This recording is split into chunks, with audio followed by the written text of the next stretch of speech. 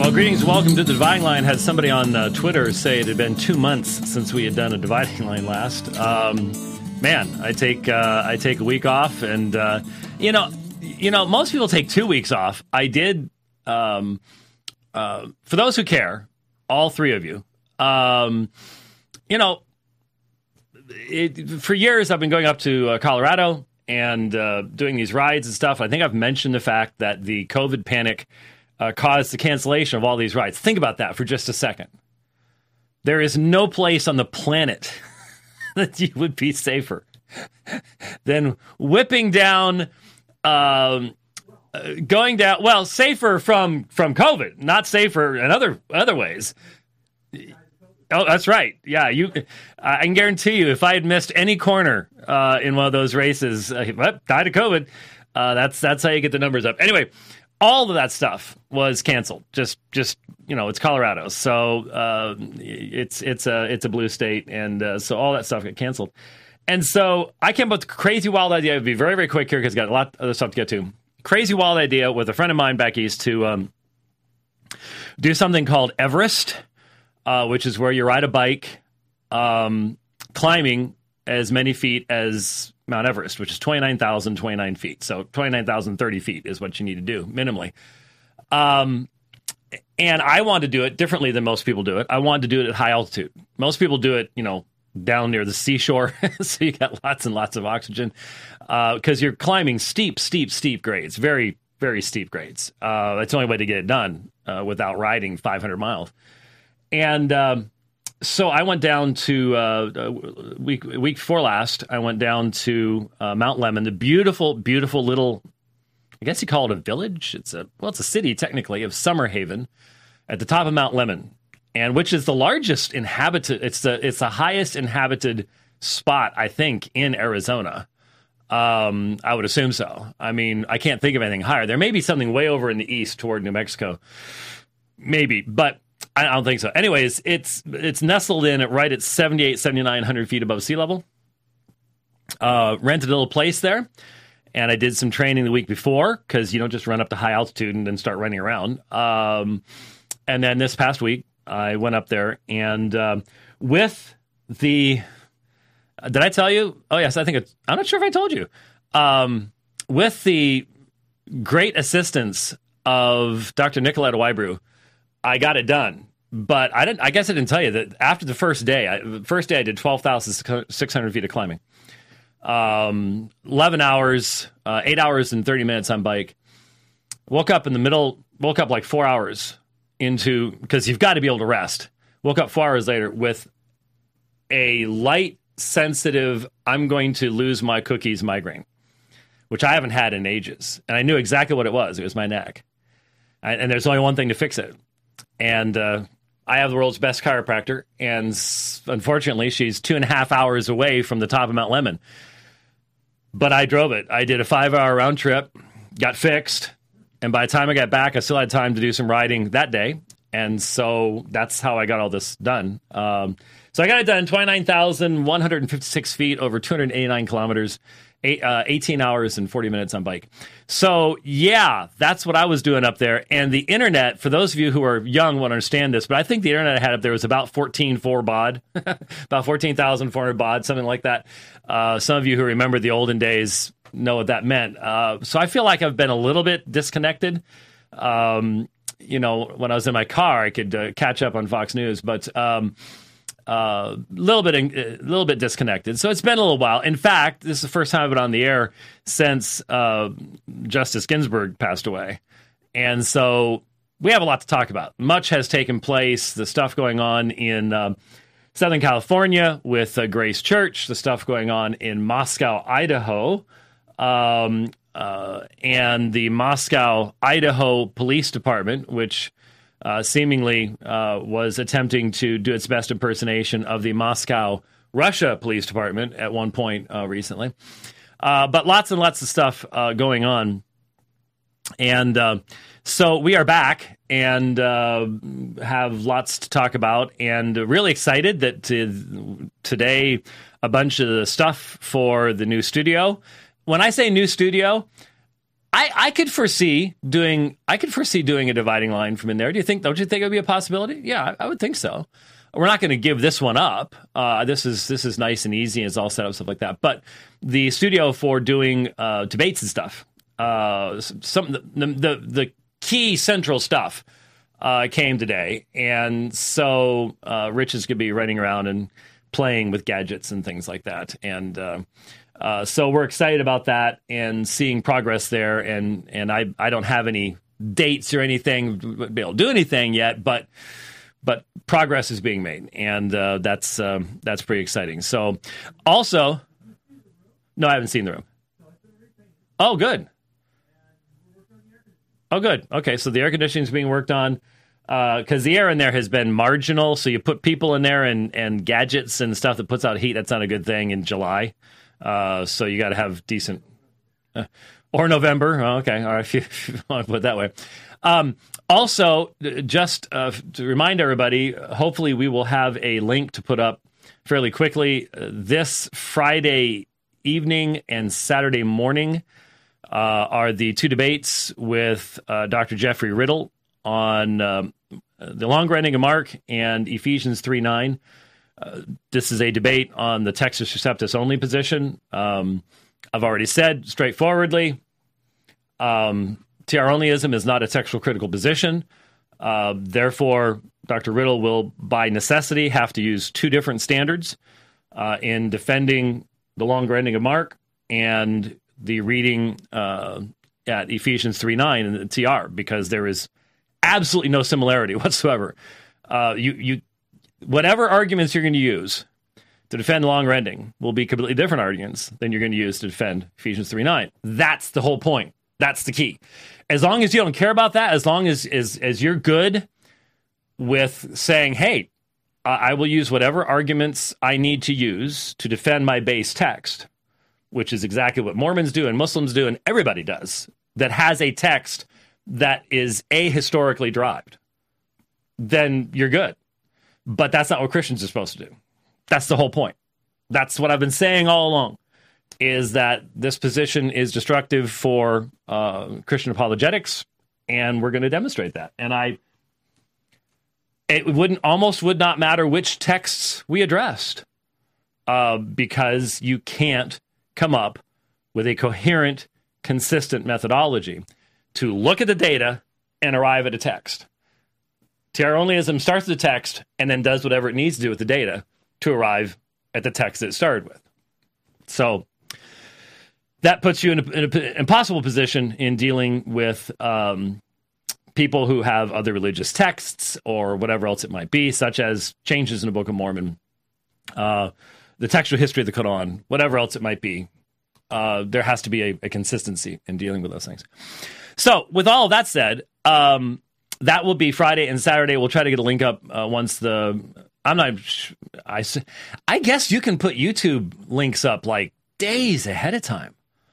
I'm not sure how that works, but well, okay. But maybe it's already even up. I don't know. We'll find out and make sure that you know about that. Before I jump into the text I want to start with,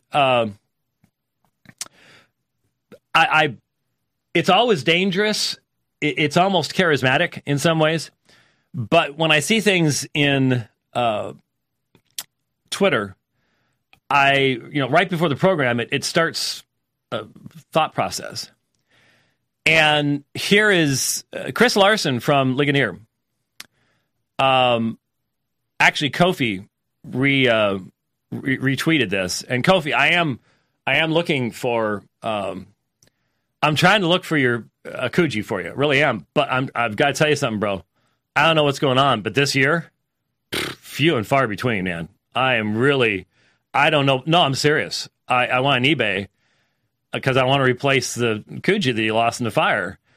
And I'd say there's a 10th as many as there were last year at this time. So you're saying guys with guns like Kujis? Oh, no. Can't get guns, can't get Kujis. I really don't know if there's actually any meaningful connection between the two. It is 2020. That's why I said there's no meaningful connection, because there's really nothing meaningful about anything going on in 2020. Anyway, Chris Larson, Kofi retweeted him. Listen to this statement. Keep your head down and strive to do work that is relevant 1,000 years from now. There's a reason we still talk about Athanasius, Augustine, Anselm, Wycliffe, Luther, Tyndale, Calvin, Turretin, and others. There's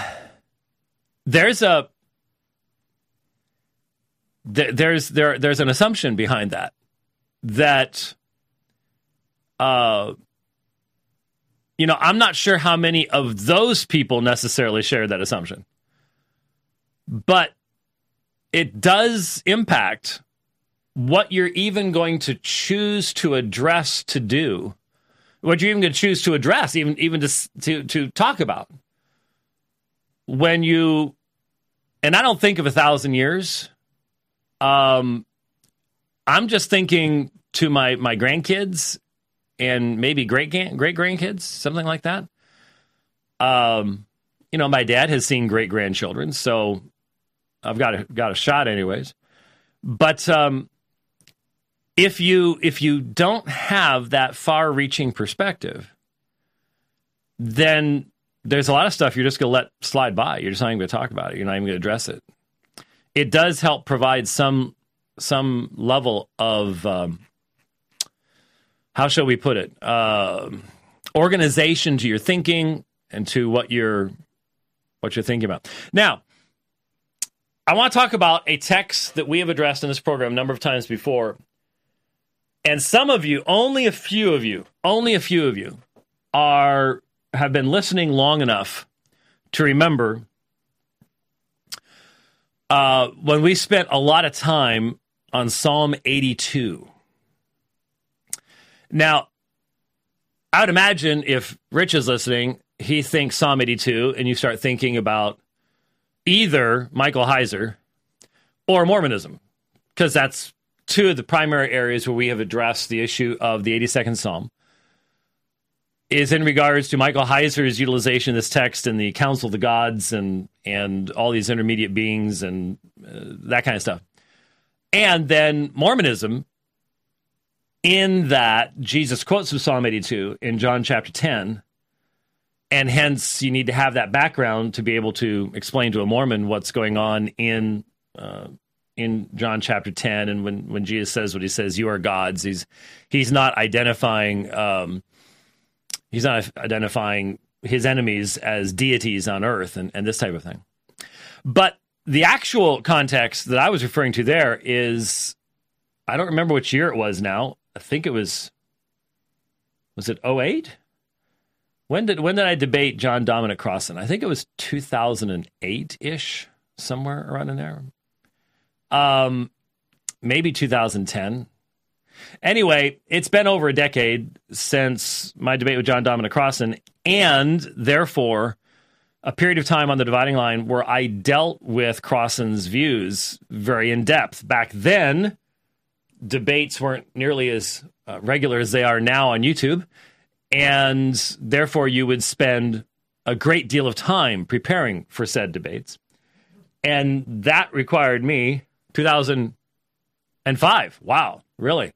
So that was even before I did. Okay, yeah, that's right, because that's when the Great Weight Loss Challenge started. So yeah, okay, 2005. So it's been 15 years.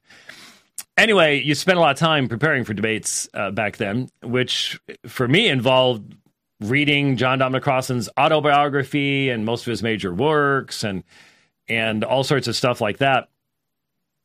And he was very, very, very focused on the 82nd Psalm in some of his understandings of theology, even though he wouldn't really identify as really believing in a personal deity in that way.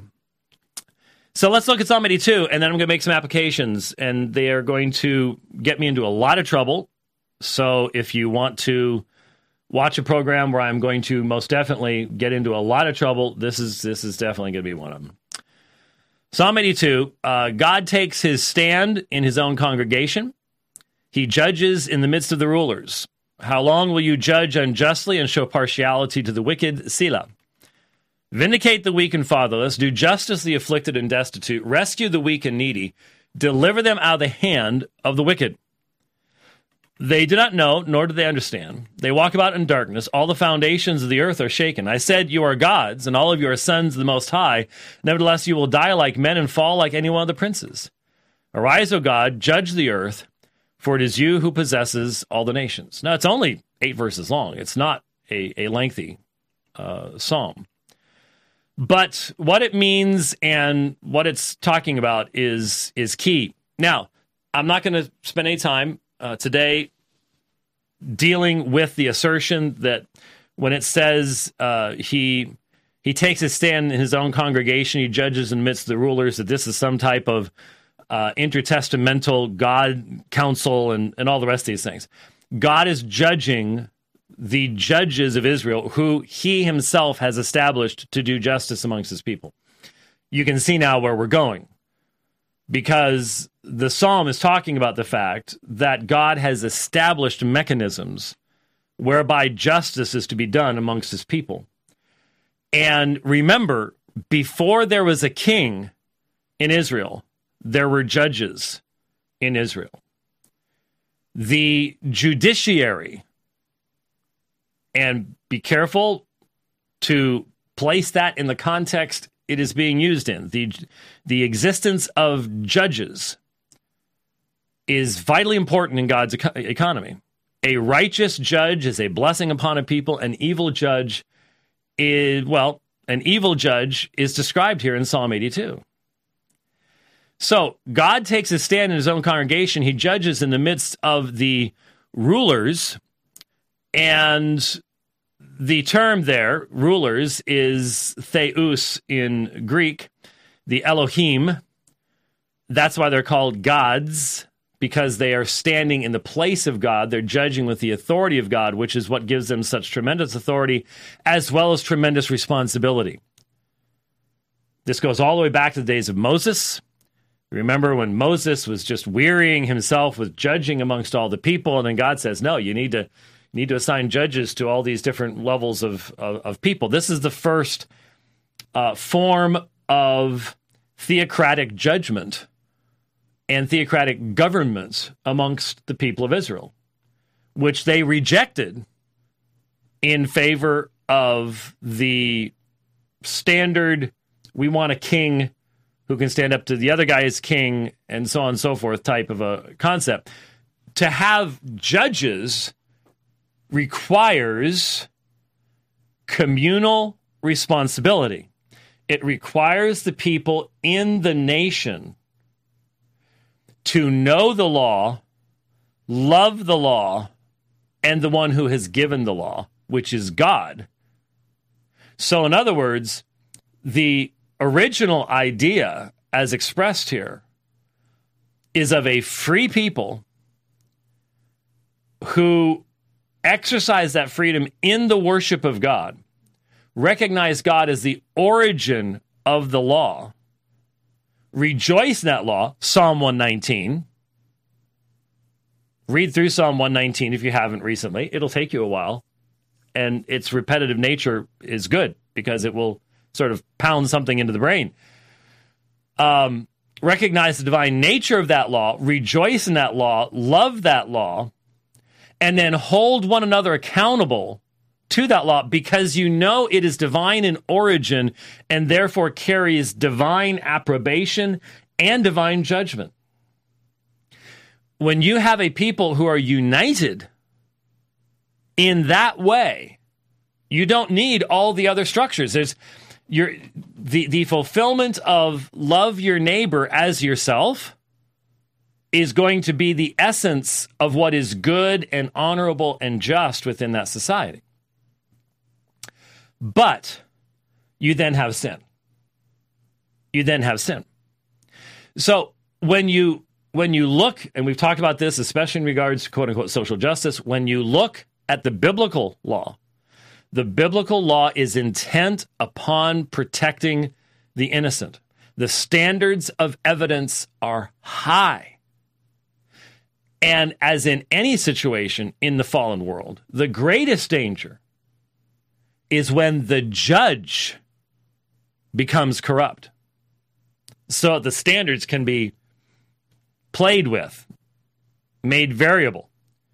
But the intention of God's law is not to bring about cosmic justice in this life. It is always understood that God is God, and God is going to accomplish his purpose, and justice is going to be done in the presence of God. But law has to address the fallen nature of man. And hence the focus is going to be on protecting the innocent, knowing that those who are guilty will not forever be able to get away with what they've done. There will be judgment. That's vitally important today. We've lost sight of that. We are now trying to do cosmic justice in the earthly realm. We can't do it. And it's causing chaos on planet Earth today. It just, that's what's going on. That's what these problems, that's what the whole social justice thing is. We've got to fix everything in this life because there will be no final judgment. God will not do what is right. So the fundamental assertion of Scripture is the judge of all the earth will do right. And that's talking about God. So he's the judge of all the earth. And so there is a final judgment coming. That is a given in the biblical worldview. And that is why Christians have been able to bear with patience injustice in the past and to fight for biblical justice, not for the establishment of some kind of cosmic justice, which involves seeing into the hearts and minds of men. We can't do that. God's law does not give us a mechanism of looking into the hearts and minds of men.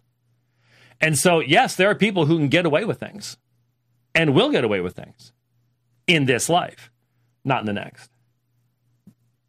Deny that there's a next, and now you become desperate to do justice in this life, and that's when you end up destroying liberty, freedom, and innocence, and responsibility, all these things. So, the point is, in Psalm 82, God takes his stand in his own congregation, he judges the midst of the rulers. How long will you judge unjustly and show partiality to the wicked? That's the accusation that echoes out through the congregation of judges. You are judging unjustly and showing partiality to the wicked. So, the very reality of the wicked has to be accepted. And I say to you, we now live in a society where what God says is wicked is now considered good. And no one is allowed to say that anyone's perspective is wicked unless you hold to godly standards. Now you're being called wicked. But we, within the church, have been so deeply influenced by this within our society that we don't call anything wicked anymore. We don't want to be like the fundies who call everything wicked. When they call pantsuits wicked and a 3/4 beat or a 3/3 beat or whatever, I don't know. This one guy, man, what a life it is. The IFB Preachers clip guy. What a life having to review these things and post these clips. But there's always something about some type of music being wicked. And so that's wicked, and pantsuits are wicked, and stuff like that. We look at that, and man, I retweeted one yesterday. Oh, did you see that one yesterday? Oh my goodness! And I these poor sad people will tweet me going, "That's what I grew up with." And the one guy did that this morning, and my response to him was, "I'm sorry," because I cannot even imitate that kind of breathless, constant stream of words, quote unquote, preaching that I guess is really, really common in that particular group. Anyway, we don't want to be like that. And so we will now not identify anything as wicked. Now, when I was a kid, it was common It was a given. We all understood that what the communists were doing in Russia and East Germany was wicked.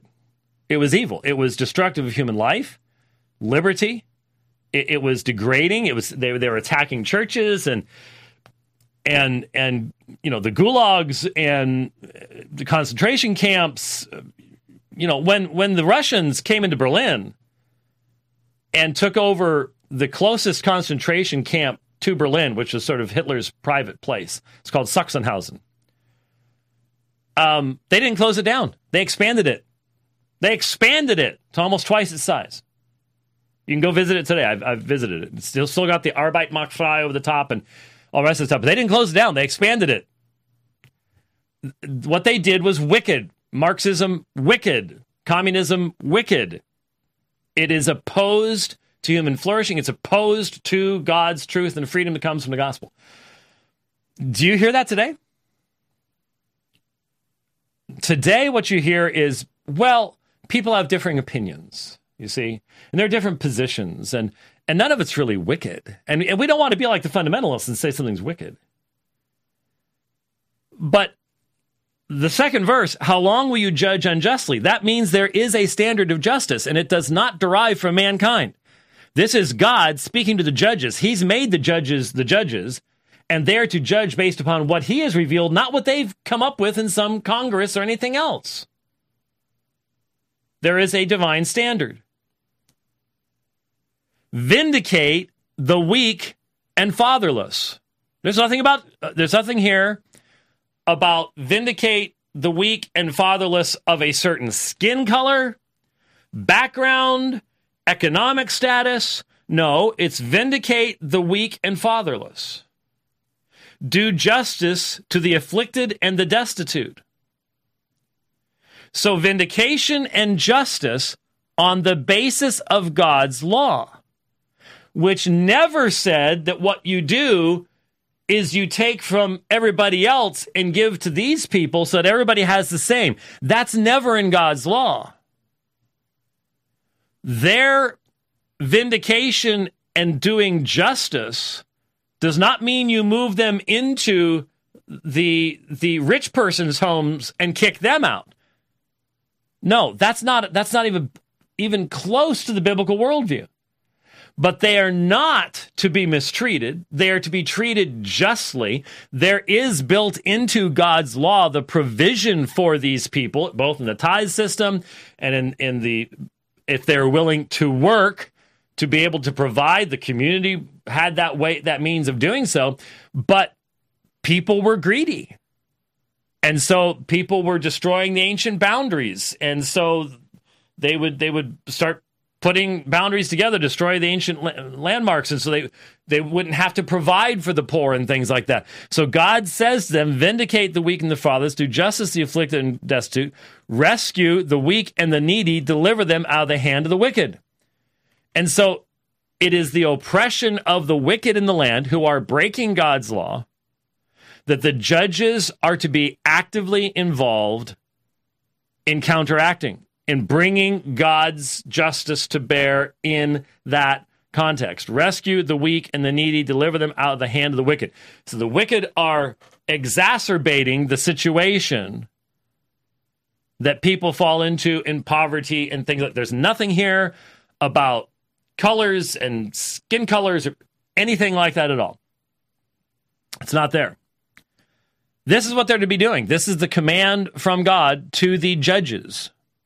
But when they don't do so, what's the result? Verse 5. They do not know, nor do they understand. They walk about in darkness.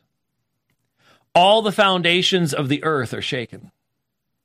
So when those who are supposed to be God's agents in bringing about justice are ignorant and do not understand their role as they have been put in that position by God. Now, someone might stop and say, this only has to do with Israel. If it does, then why are the foundations of the earth shaken? Well, that's only the foundations of the earth in Israel.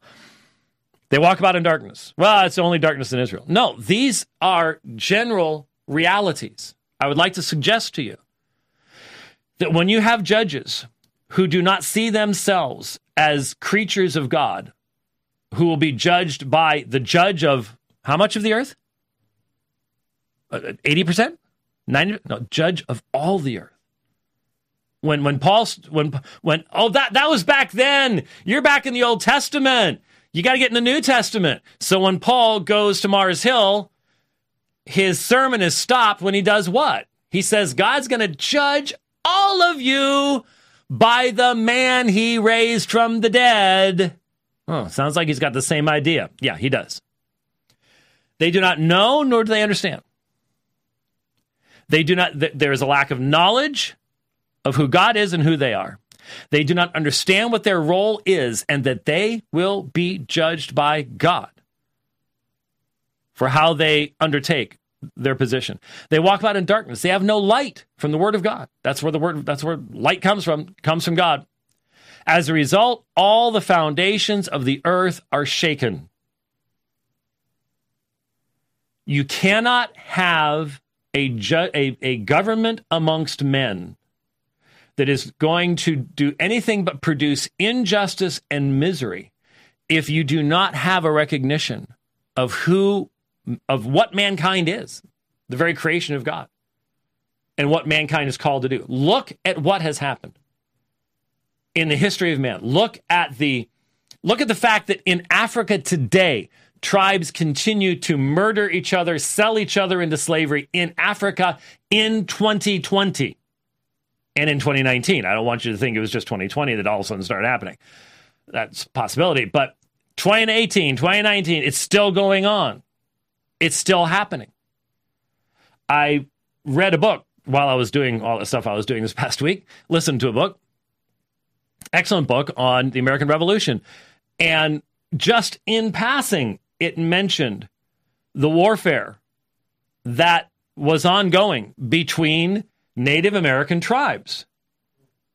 And what was fascinating that I did not know is that one of the things that caused great problems for the American tribes that were on the frontier at that time, the frontier back then was the Appalachian Mountains, but one of the things that caused great trouble is for many of the larger tribes, it had developed the idea that farming, horticulture, agriculture, was beneath men. So only the women did it. Only the women did it. That was beneath men. There was such a huge, massive division in that sense. And that caused tremendous problems and weaknesses because the men are off doing hunting and raiding. And that's why they were so willing to go with whoever would, French, British, whoever paid them to go raid settlements, was because that's all the guys did anyways. And until they had the white man to attack, they did it to each other. I was just said in passing. It's just part of history, you know. The scalping and all the rest of that kind of stuff doesn't get taught much in schools these days, but it's there. So all the foundations of the earth are shaken when you do not have a proper understanding of who mankind is, and that there is going to be a judgment, and that law that keeps popping up all over the earth, wherever man is, there are these certain things that just realize you're not supposed to do that kind of thing. Find ways around it, but you realize that. All the foundations of the earth are shaken. Unjust judges. A judiciary is absolutely necessary because there's a law. And so there has to be people put in a position to judge justly in light of that law. And so the judgment, verse 6, I said, you are gods, all of you are sons of the Most High. I placed you in this high position.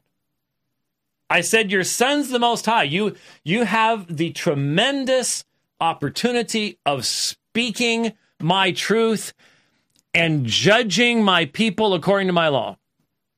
Nevertheless, you will die like men and fall like any one of the princes. You think you're going to outlast the judgment of God? You're not going to. Someday, every judge will face the judge. Someday, every judge will face the judge. That is a very, vitally important reality and truth for any society that wants to last. If you have judges who think they're just, well, in the Star Trek analogy, ugly bags of mostly water, fizzing chemicals, stardust, whatever, if your judges think that's what they are, then they are going to try to act as gods in this life. They are going to elevate themselves. There's going to be no objective standard and hence no justice amongst people. And they're going to be willing to do whatever they feel is best in their lives, because when they die, that's it. No judgment after that. No judgment after that. And once you have a society like that, don't be looking for liberty, freedom, objective truth, anything like that. Just look for totalitarian tyranny. That's all you can get. That's all it can produce. So the final prayer, arise, O God, judge the earth, for it is you who possesses all the nations. There's the part about God judging the earth, not just Israel. For it is you who possesses what? All the nations. All the nations. Kal Hagoyim. All the nations are possessed, owned by God. And so the godly man cries out, judge the earth. That's what Psalm 82 is about. A few of you, not many, but a few of you saw a little article that I wrote after Ruth Bader Ginsburg's death. I posted it on my own private blog, but I did link it elsewhere. And I decided what I wanted to try to do. What I wanted to try to do was to let some time pass, because it just seems these days that everything is moving so fast, especially with the election coming up, and that there's time for reflection and consideration and listening to reason. There's not much reason being produced in our society right now. It's at a premium, and those trying to produce it seem to be on the margins any longer. And so I wrote a brief little thing, and I responded to the fact that what I was seeing once again struck me as so very different than at earlier periods of my life, in the first 30 years of my life, let's put it that way. And what I refer to is how Christians themselves were responding to Ruth Bader Ginsburg's death. I'm not talking about the leftists who turned her into a saint, and Jen Hatmaker, I think, was one of them that was saying, well done, thou good and faithful servant, enter into the presence of thy Lord, etc., etc. This kind of hagiography that was going on in that context. But I'm thinking more of Orthodox Christians who think often of worldview. And yet, I could see with one person over here and another person over there said a little something. There were a few people sitting out there who had to honestly say, as I have to honestly say, I had been praying that we would be released from the evil, tyrannical judgments of Ruth Bader Ginsburg for 15 years. And if you weren't, I just have to ask you, why weren't you? I can look directly in that camera and say, I prayed that God would deliver us from Ruth Bader Ginsburg. I left it to him as to how that would happen. That's how God does things.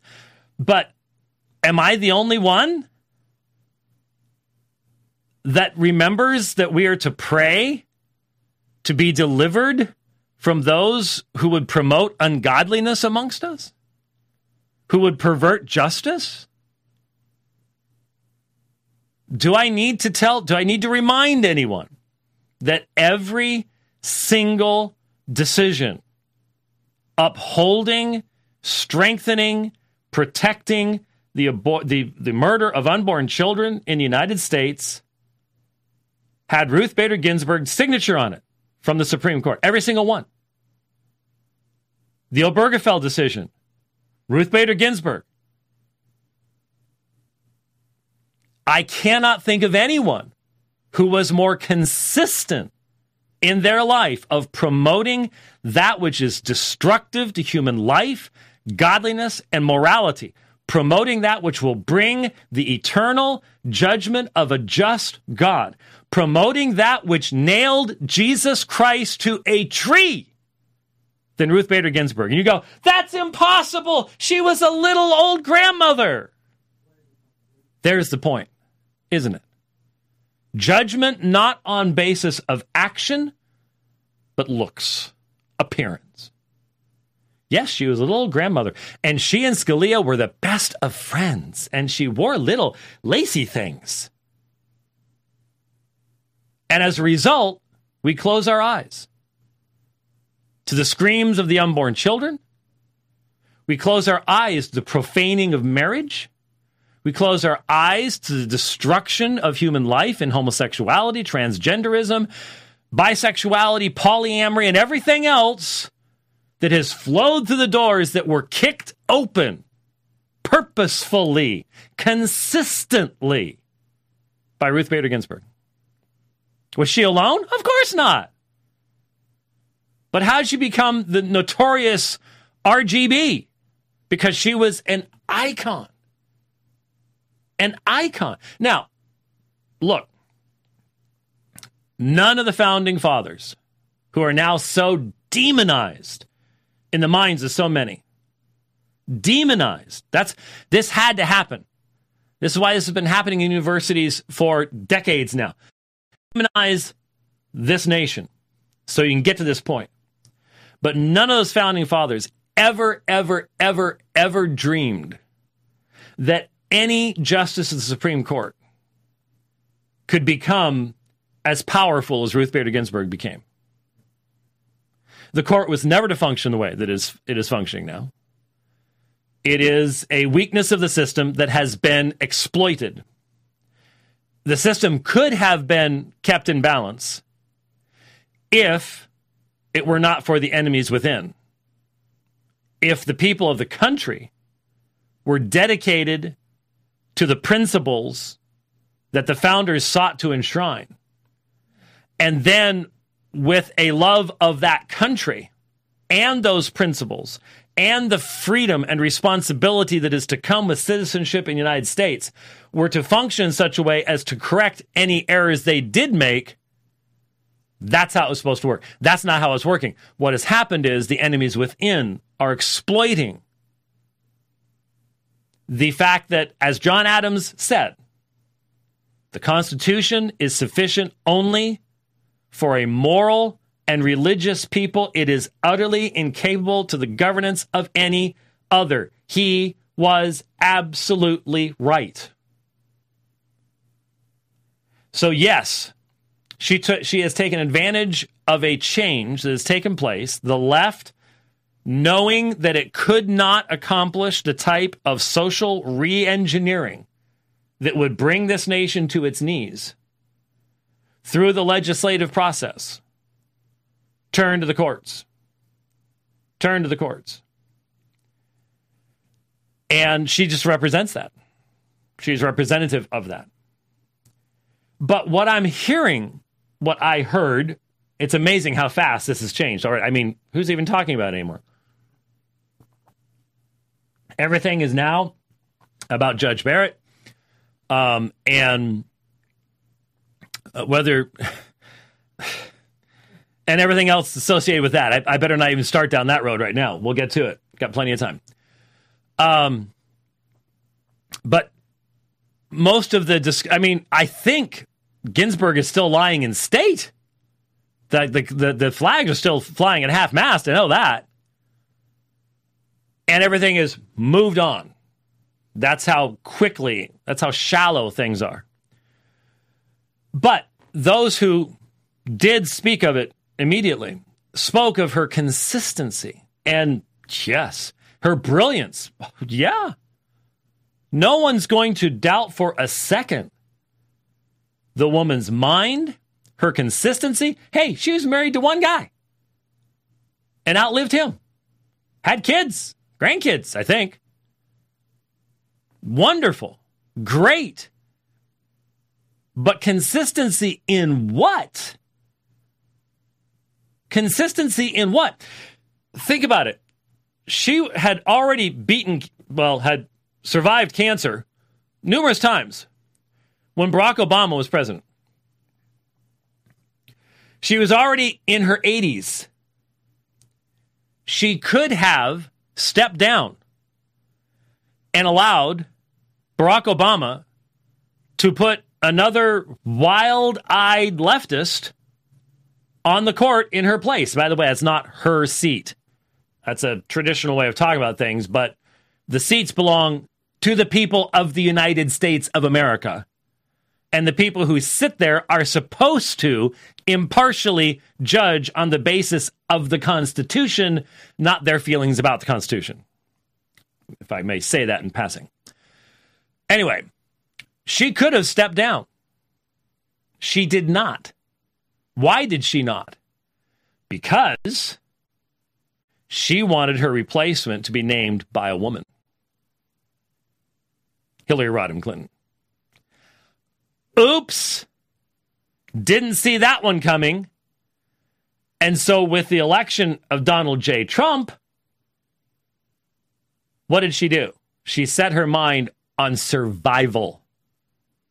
Survival till 2021. I've got to make it to 2021.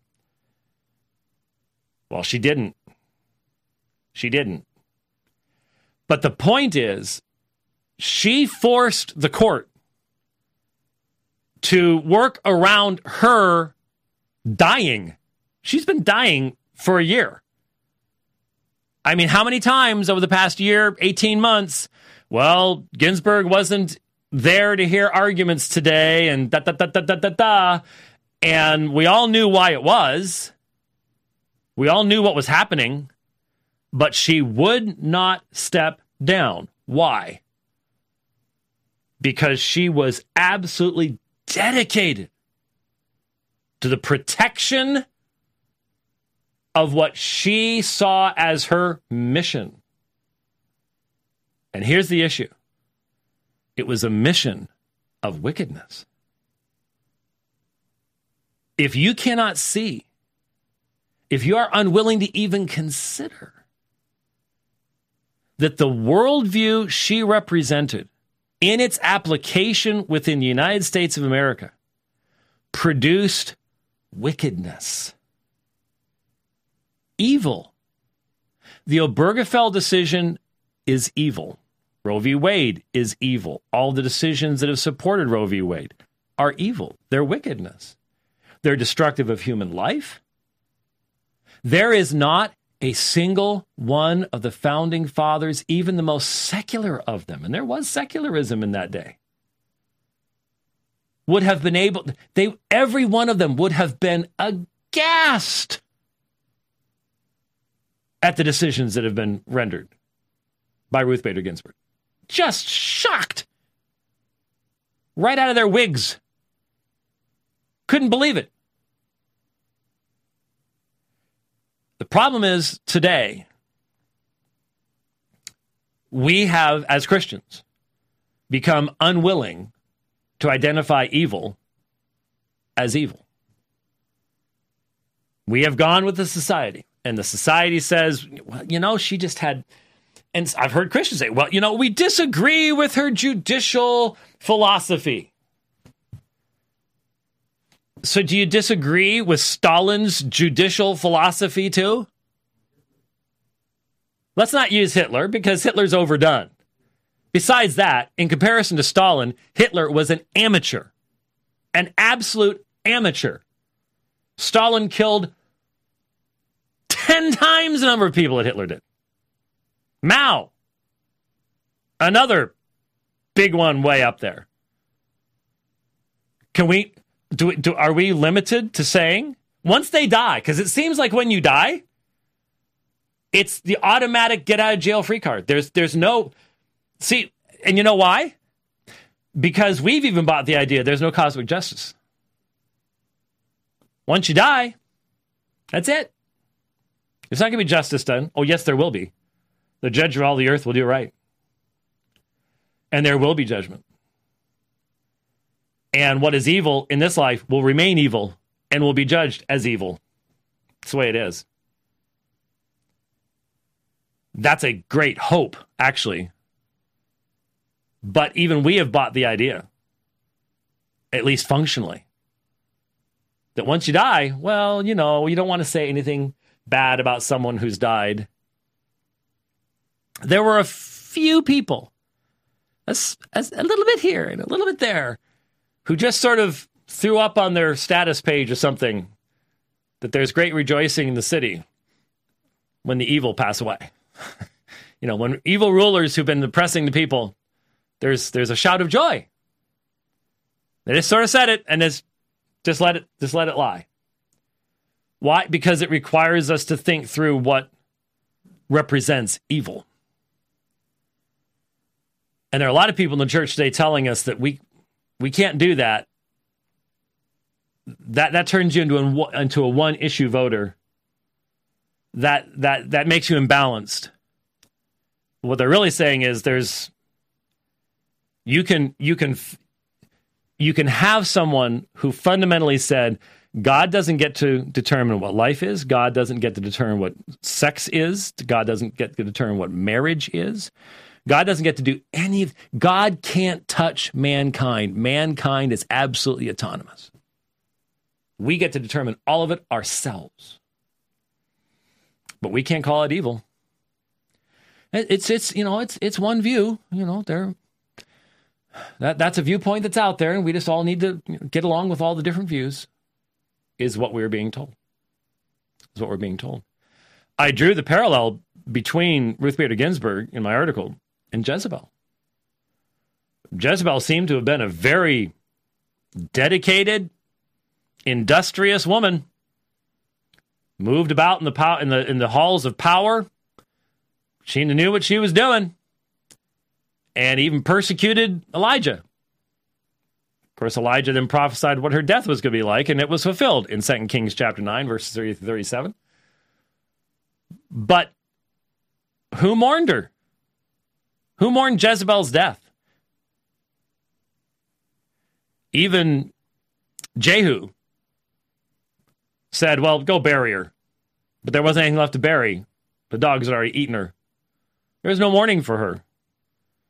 She was dedicated and she was consistent, but she was evil. She was wicked. Is there any room for a recognition of that left in Western society? I'm not sure. I'm not sure.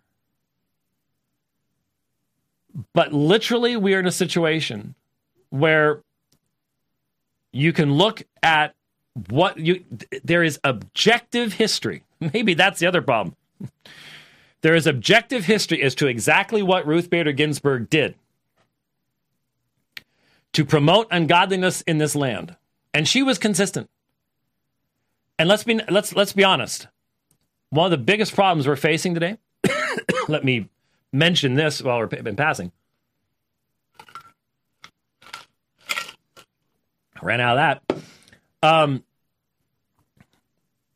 We're talking about the Supreme Court.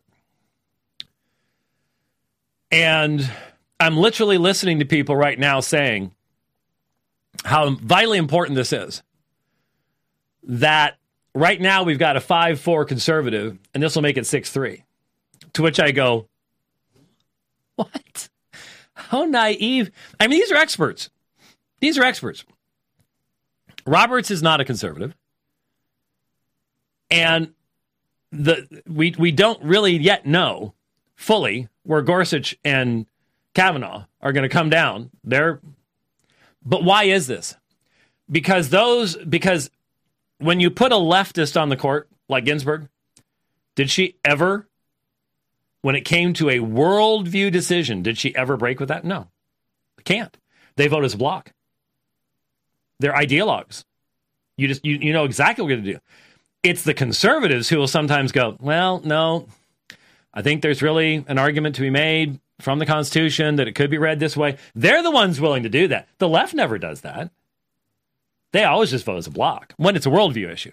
There can be, technical issues about some union law or something that they might split up on, where it's not a worldview thing. But when you have a leftist worldview issue involved in the case, it's just like the Senate.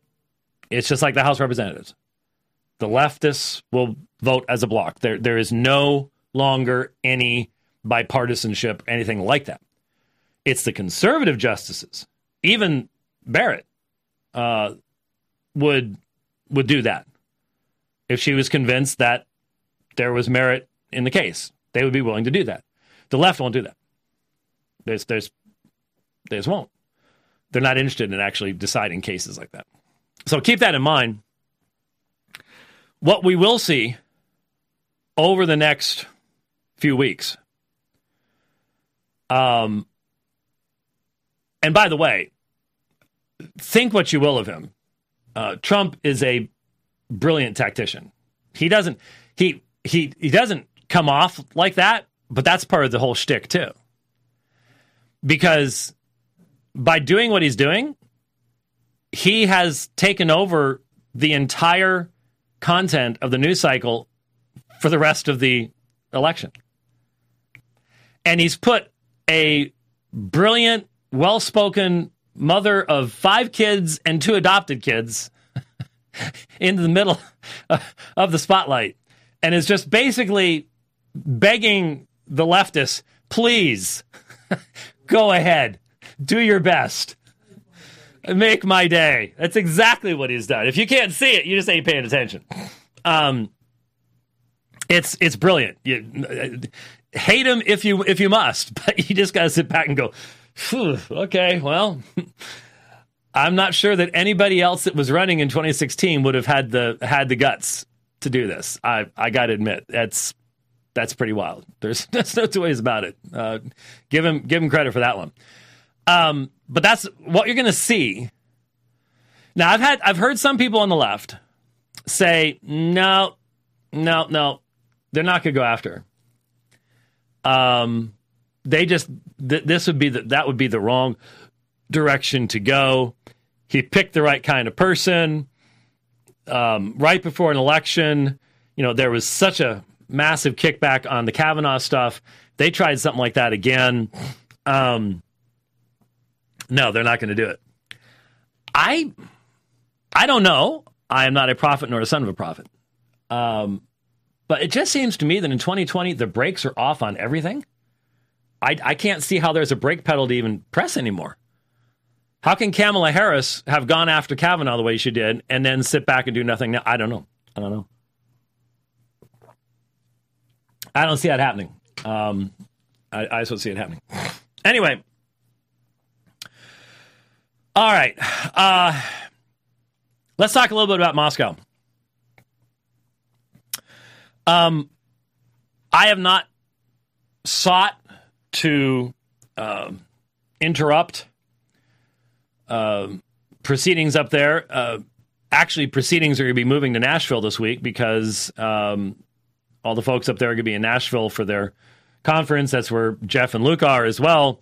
That's why I'm preaching next Sunday at Apologias, because I'm going to be the only one there, actually. Everyone else is going to be out of town.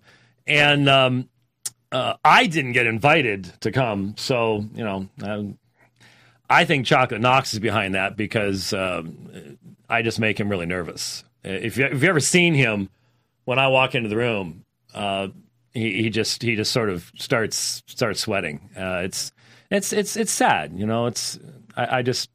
it's sad. No, anyway, being funny, trying to be anyways. So I have not talked with Doug. I have not talked with any of the folks who were arrested and things like that. I'm sure that they'd put me in contact if I want to. I just haven't. Most of you know what is taking place. I made a brief comment sometime this morning while I was right before I went out and continued my Everesting attempt. There have been some amazing articles appear on the internet about what has taken place up there. And let me just put it this way. There are certain people,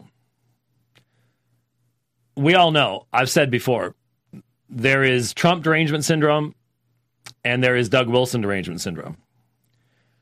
And when it comes to the theological realm, Wilson derangement syndrome is just as clear and obvious to anyone looking outside as Trump derangement syndrome is in the political realm.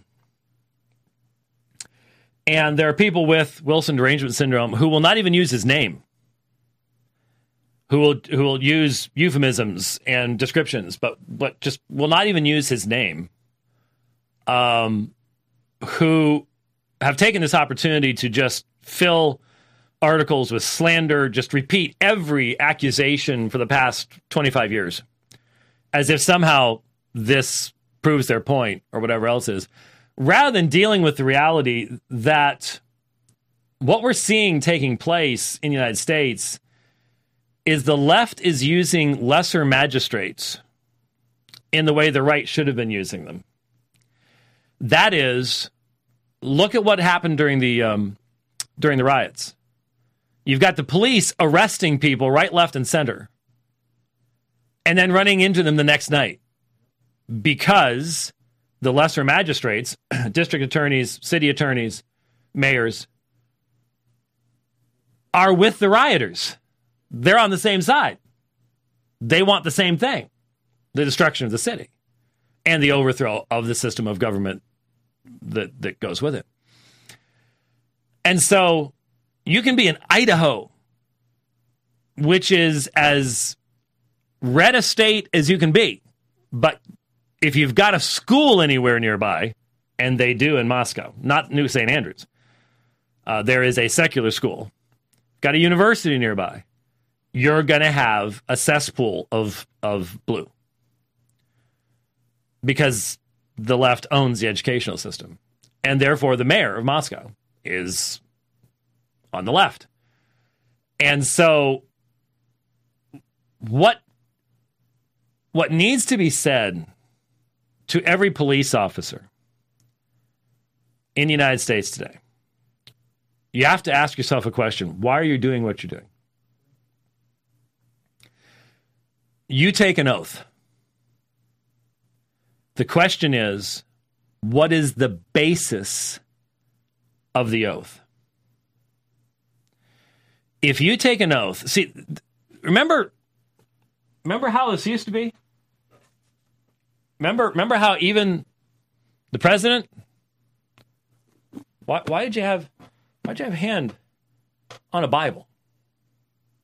So now you have people doing it on Dr. Seuss books and the Quran or whatever else. Why'd you have your hand on the Bible? Because it was a representation of the authority that was to bind your oath.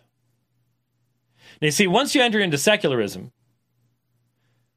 we're just ugly bags of mostly water. We're just chemicals fizzing. We're space dust, stardust, whatever. So stardust can put its hand up and say anything. It doesn't matter. An oath means nothing in a secular world. Nothing. That's why this has disappeared. That's why you don't have it there. Because when you put your hand on it, what you're saying is, I am being bound by the authority that is invested in this, which we as the people see to be the Word of God.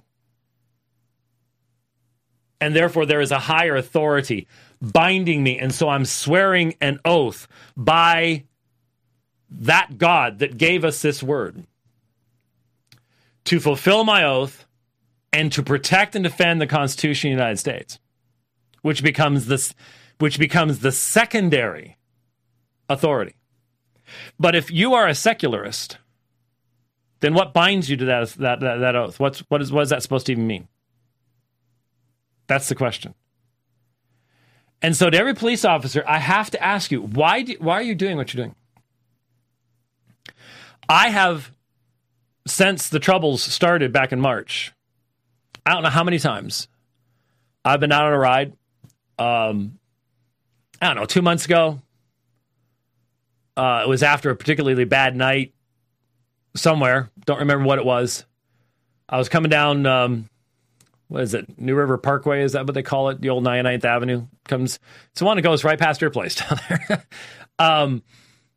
And I looked over, and there were like 3 cop cars pulled over in the dirt along the side of the road. And the cops just stand out.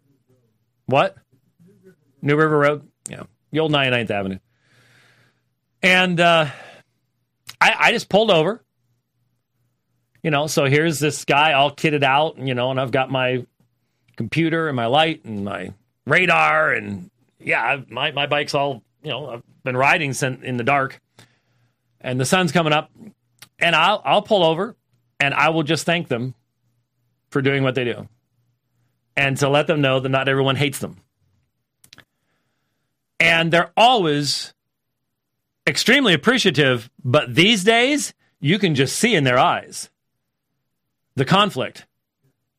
Because a lot of them were probably standing around talking about when they could get out and stop doing what they're doing. I know that. So, police officers, you know that we're actually your best friends. We're not the people robbing, looting, and doing all that kind of stuff. But we are the people who will sing psalms outside City Hall. And we also happen to be the people who know enough to critically think about things like mask mandates and to realize how foolish they are. That we're being lied to. We actually look the numbers up and go, what you're saying ain't true. What you're saying is contradicted what you said before. And there's a whole lot more to this than that. And you're going to have to make a choice. You're going to have to ask yourself the question, when is it that the mayor of my town tells me to arrest people that I know no founder of this nation would ever thought should have been arrested by any person with governmental authority at all? If you take the time to read something about the founding of this country, what it was reacting against, what had happened during the colonial period under British rule, and then look around and go, oh, oh, things have changed. Yes, they have. And so, to every police officer, when do you turn around and say, no, I will not do that. That's unconstitutional. You don't have to be a constitutional lawyer to know when rights and liberties are being trampled upon, when a government is becoming oppressive. That is, by the way, why there is something called a Second Amendment. I know if you're a young person and you've gone through the public education system, you think that they put the Second Amendment in there so that we'd always be able to go squirrel hunting. That was not why the Second Amendment was put into the Bill of Rights. The Second Amendment was plainly put there as the means of the people to control a tyrannical government. There is no question about it. None. I don't know how you can read anything back there and come to another conclusion. But that's the whole point. Who reads anything back there anymore? I think that should be something that is forced by the government, to be very honest with you. Some forced government, non-governmental education of what really happened. So yeah, that was called civics. We don't. That's become pure propaganda now. Anyway, to the police officers, think through why you do what you do.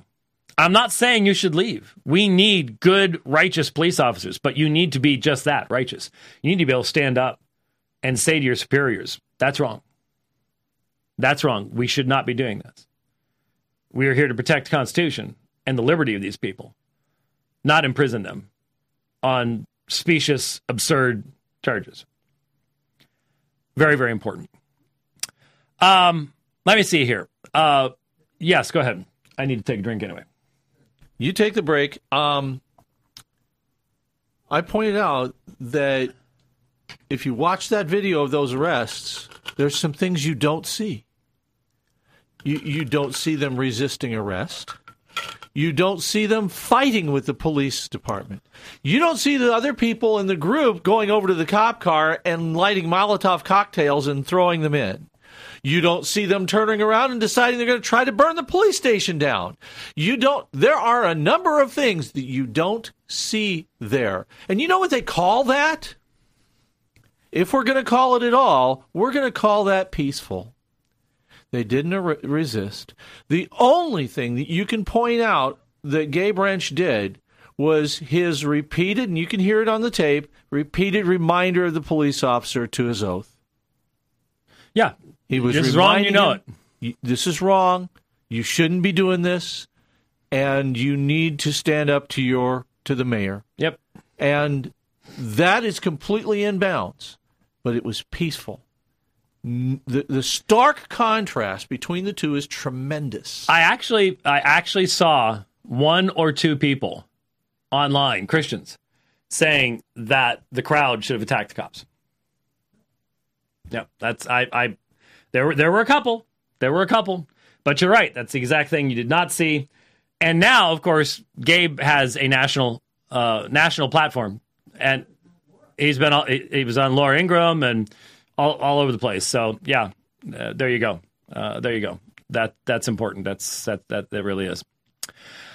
All right, I'm gonna go ahead and do this. I know it's all been on pretty much one topic today, even though we did spend a fair amount of time on Psalm 82.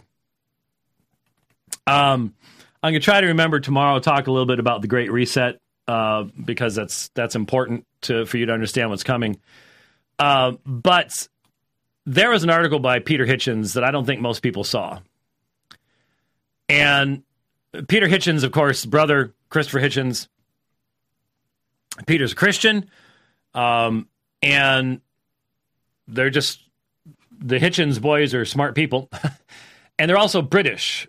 So you automatically get that extra little shot in there when you're British. But he wrote an article September 26th in The Critic in London. Well, in the UK. I'm not sure if it's in London. And it's the October issue of The Critic. It's called Democracy Muzzled. COVID masks are a potent symbol of the West's headlong flight from Enlightenment values. This is from a British perspective. So that actually can sometimes help. Their experience is slightly different than ours. Maybe even more oppressive than ours, at least in most places. So take it for its worth. But I could just simply say, hey, go look it up. But I think it's important for people to hear this. The long retreat of law, reason, and freedom has now turned into a rout. It was caused by many things: the mob hysteria which flowered after the death of Princess Diana, the evisceration of education, the spread of intolerant speech codes designed to impose a single opinion on the academy and journalism, the incessant state-sponsored panics over terror, the collapse and decay of institutions and traditions.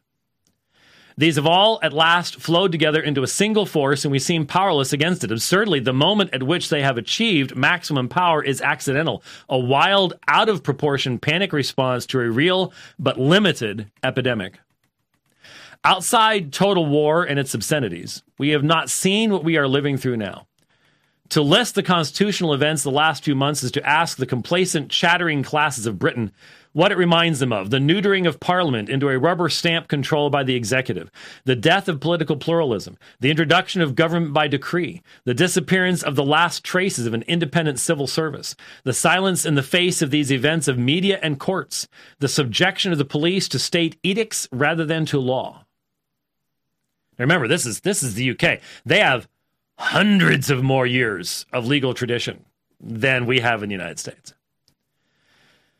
Then those who have for years objected to campus censorship but are oddly silent now, should surely list certain consequences for individual citizens: the cancellation of their unconditional freedom of movement, effective house arrest, arbitrary imprisonment, forced unemployment, restrictions in internal travel, disruption of family life, including compelled separation of living spouses at the ends of their lives, and bans on attending funerals, the abolition of the freedom of assembly. Add to these a gap in the life of civil society so long that every remaining independent institution and corporation has been permanently wounded, and the habits of a free country have been forgotten and atrophied. Add also the compulsory cessation of religious worship, the actual cancellation of Easter, the greatest and most subversive of all the Christian festivals, the prevention or severe punishment of gatherings of all kinds except those approved of selectively by the authorities, and the suppression of education, the introduction of compelled speech through the forced wearing of face coverings which publicly signal both surrender to the state and acceptance of the utopian, unscientific policy which guides that state. Amen and amen, even in an American accent. I have been in some trouble supposedly making too much of the last of these, perhaps because I have spent so much time living or traveling in despotisms. I understand the point and nature of mass propaganda better than those who have not. It is not there to make you agree with it. It is there to tell you that you are powerless against it and must listen without protest to official lying. That, let me stop right here. That is what gets me. That is what gets me.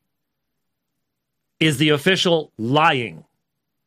That is why I am so opposed to the mask mandates. I know the science. I've got the papers. No one can cite counter papers. So it's the lying. It's my mask protects you. No, it doesn't. And yet I'm driving back from Tucson. There it is on the billboards, and my tax money paying for it. That's what gets me. You must listen without protest to official lying. Bing, bing, bing, bing, bing. Right there. It is increasingly a disadvantage in any debate to know anything about the subject under discussion. Let me read that one again. It is increasingly a disadvantage in any debate to know anything about the subject under discussion. This obvious aspect of the face mask decrees has so far eluded those who have only just begun to live as citizens of a servile state. Yet I remain amazed that so many either cannot see or pretend not to see the enormous symbolism of a population compelled by fear of the state to sacrifice much of their individuality and to adopt a form of dress which is associated with submission. I sometimes wonder where all the amateur Freudians are, normally so ready to offer me analysis of my failings at moments such as this.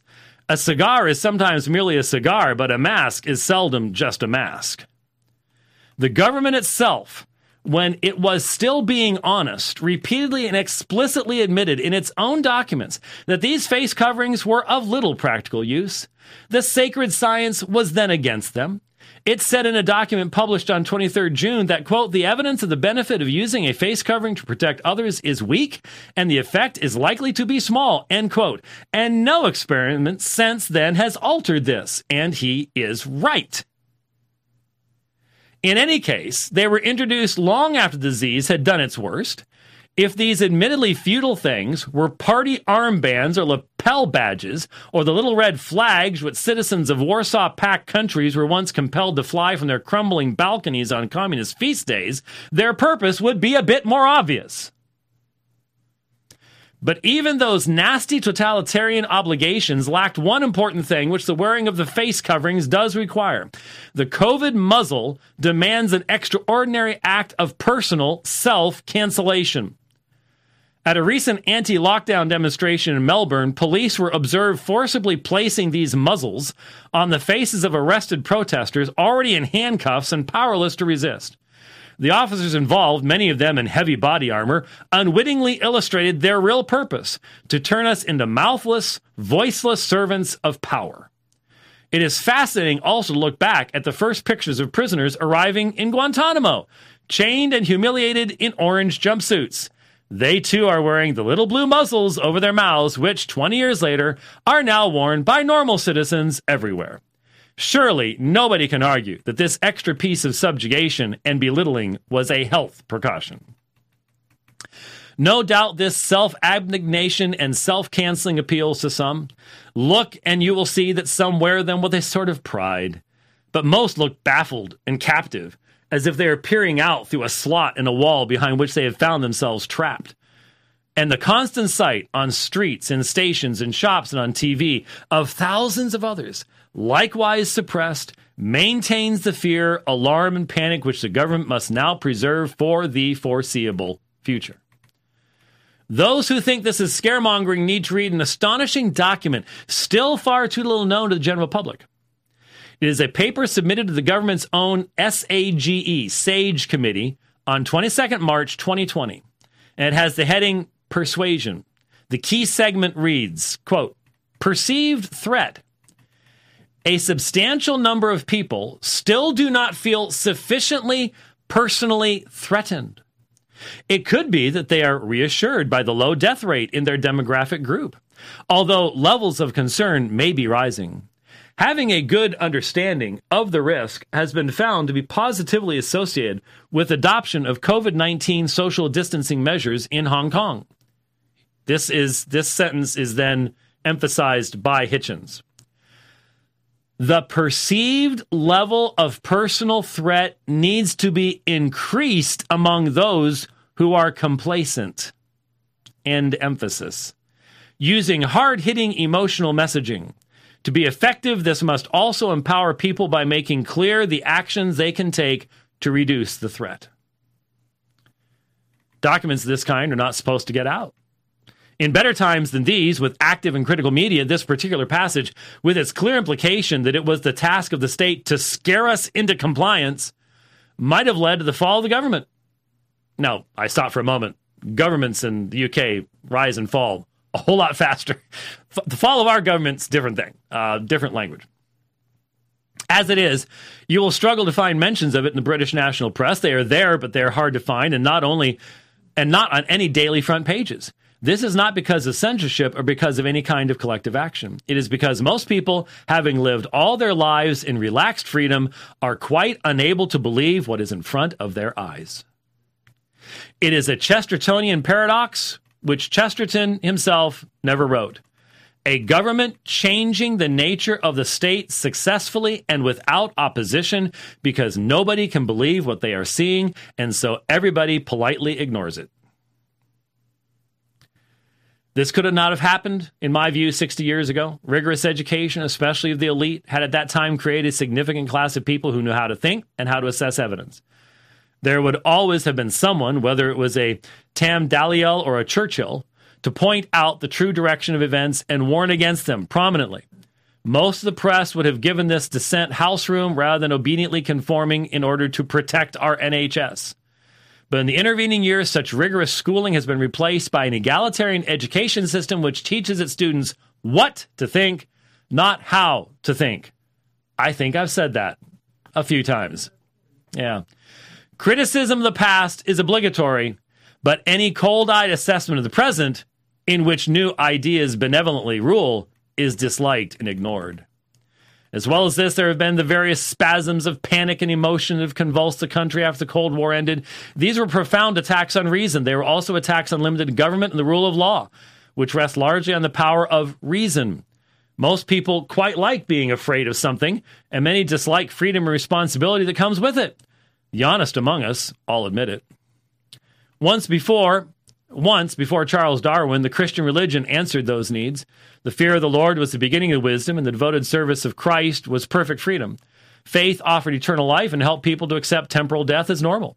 This belief helped to sustain earthly liberty because, as Edmund Burke pointed out, the man who truly fears God will fear nothing else. No despot can get very far if there are such men around in any number. But, sometimes, but after, there it is, but fewer and fewer believed that, and the need for something to replace it had a lot to do with the rise of authoritarian movements all over an increasingly secularized Europe in the 1930s. After the cynicism and the acceptance that ends justify means promoted by World War II, secularism grew still more. But for 50 years, the Soviet and nuclear threat provided a substitute, an Armageddon to fear, and a reason to rally around the state in the free countries of the West. It provided an unexpected bonus, which protected us all, though we did not realize it at the time. Since the USSR was the arsenal of repression, political liberty in the Western lands was under special protection as long as the Kremlin was our enemy. Freedom was supposedly what we fought and stood for. Governments claiming to be guarding us from Soviet tyranny could not get very far in limiting liberty on their own territory, however much they may have wanted to. Isn't that interesting? Hadn't thought about that, had you? That protection ended when the Berlin Wall fell. Listen to this. In the same extraordinary moment, the collapse of Russian communism liberated revolutionary radicals across the Western world. The ghastly, failed Brezhnev state could not be hung around their necks like a putrid albatross anymore. They were no longer considered as potential traitors simply because they were on the left. Erich Hobsbawm and those like him could at last join the establishment. Indeed, fortresses of the establishment, such as the BBC, now welcome political as well as cultural leftists onto their upper decks. Antonio Gramsci's rethinking of the revolution. Listen to this. Seize the university, the school, the TV station, the newspaper, the church, the theater, rather than the barracks, the railway station, and the post office could at last get underway. At that moment, the long march of the 1960s leftists through the institutions began to reach its objective as they moved into the important jobs for the first time. And so one of the main protections of liberty and reason vanished exactly when it was needed most. The BBC's simpering coverage of the Blair regime's arrival in Downing Street with its North Korean-style fake crowd waving Union Jacks they despised and New Dawn atmosphere was not as ridiculous as it looked. May 1997 truly was a regime change. Illiberal utopians really were increasingly in charge, and the Cultural Revolution at last had political muscle. Then came the new enemy, the shapeless, ever-shifting menace of terrorism, against which almost any means was justified. To combat this, we willingly gave up habeas corpus and the real presumption of innocence, and allowed ourselves to be treated as if we were newly convicted prisoners every time we passed through an airport. Those who think the era of the face mask will soon be over might like to recall that the irrational precautions of airport security, almost wholly futile once the simple precautions of refusing to open the door of the flight deck had been introduced, have not only remained in place since September of 2001, they have been intensified. Yet, by and large, they're almost popular. Those who mutter against them, as I sometimes do, face stern lectures from our fellow citizens implying that we are irresponsible and heedless. Now, a new fear, even more shapeless, invisible, perpetual, and hard to defeat. How can you ever eliminate a virus? Then Al-Qaeda or ISIS has arrived in our midst. There is almost no bad action it cannot be used to excuse, including the strangling an already shaky economy for those eccentric or lucky enough to still be working will pay for decades. Millions have greeted this new peril as an excuse to abandon a liberty they did not really care much about anyway. As a nation, we now produce more fear than we consume locally, hiding in our homes as civil society evaporates. We queue up happily. By the way, queue up means to get in line over there in the UK. I had never heard it until I traveled over there. We line up happily to hand in our freedom and to collect our muzzles and our digital IDs. And those of us who cry out until we are hoarse to say that this is a catastrophe are met with shrugs from the chattering classes and snarls of just put on the mask from the mob. If I hadn't despaired long ago, I would be despairing now.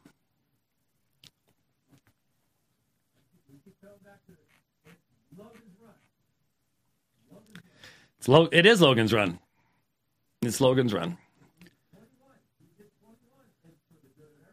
I thought it was 25. 21 years of age? What, you looked it up? Wow. Okay, well 21. That was I got you. I hear you.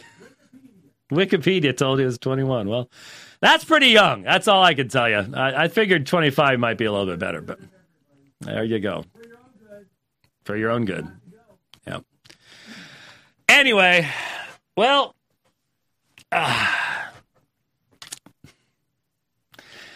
I knew when I came back there would be plenty to talk about, and of course there is, and we didn't really get to everything, but all that stuff. We'll talk, like I said, we'll talk a little bit about the Great Reset. And maybe we'll talk about why white people owning dogs is racist. Or something might happen. I'm actually teaching a church history class tomorrow night during the debate.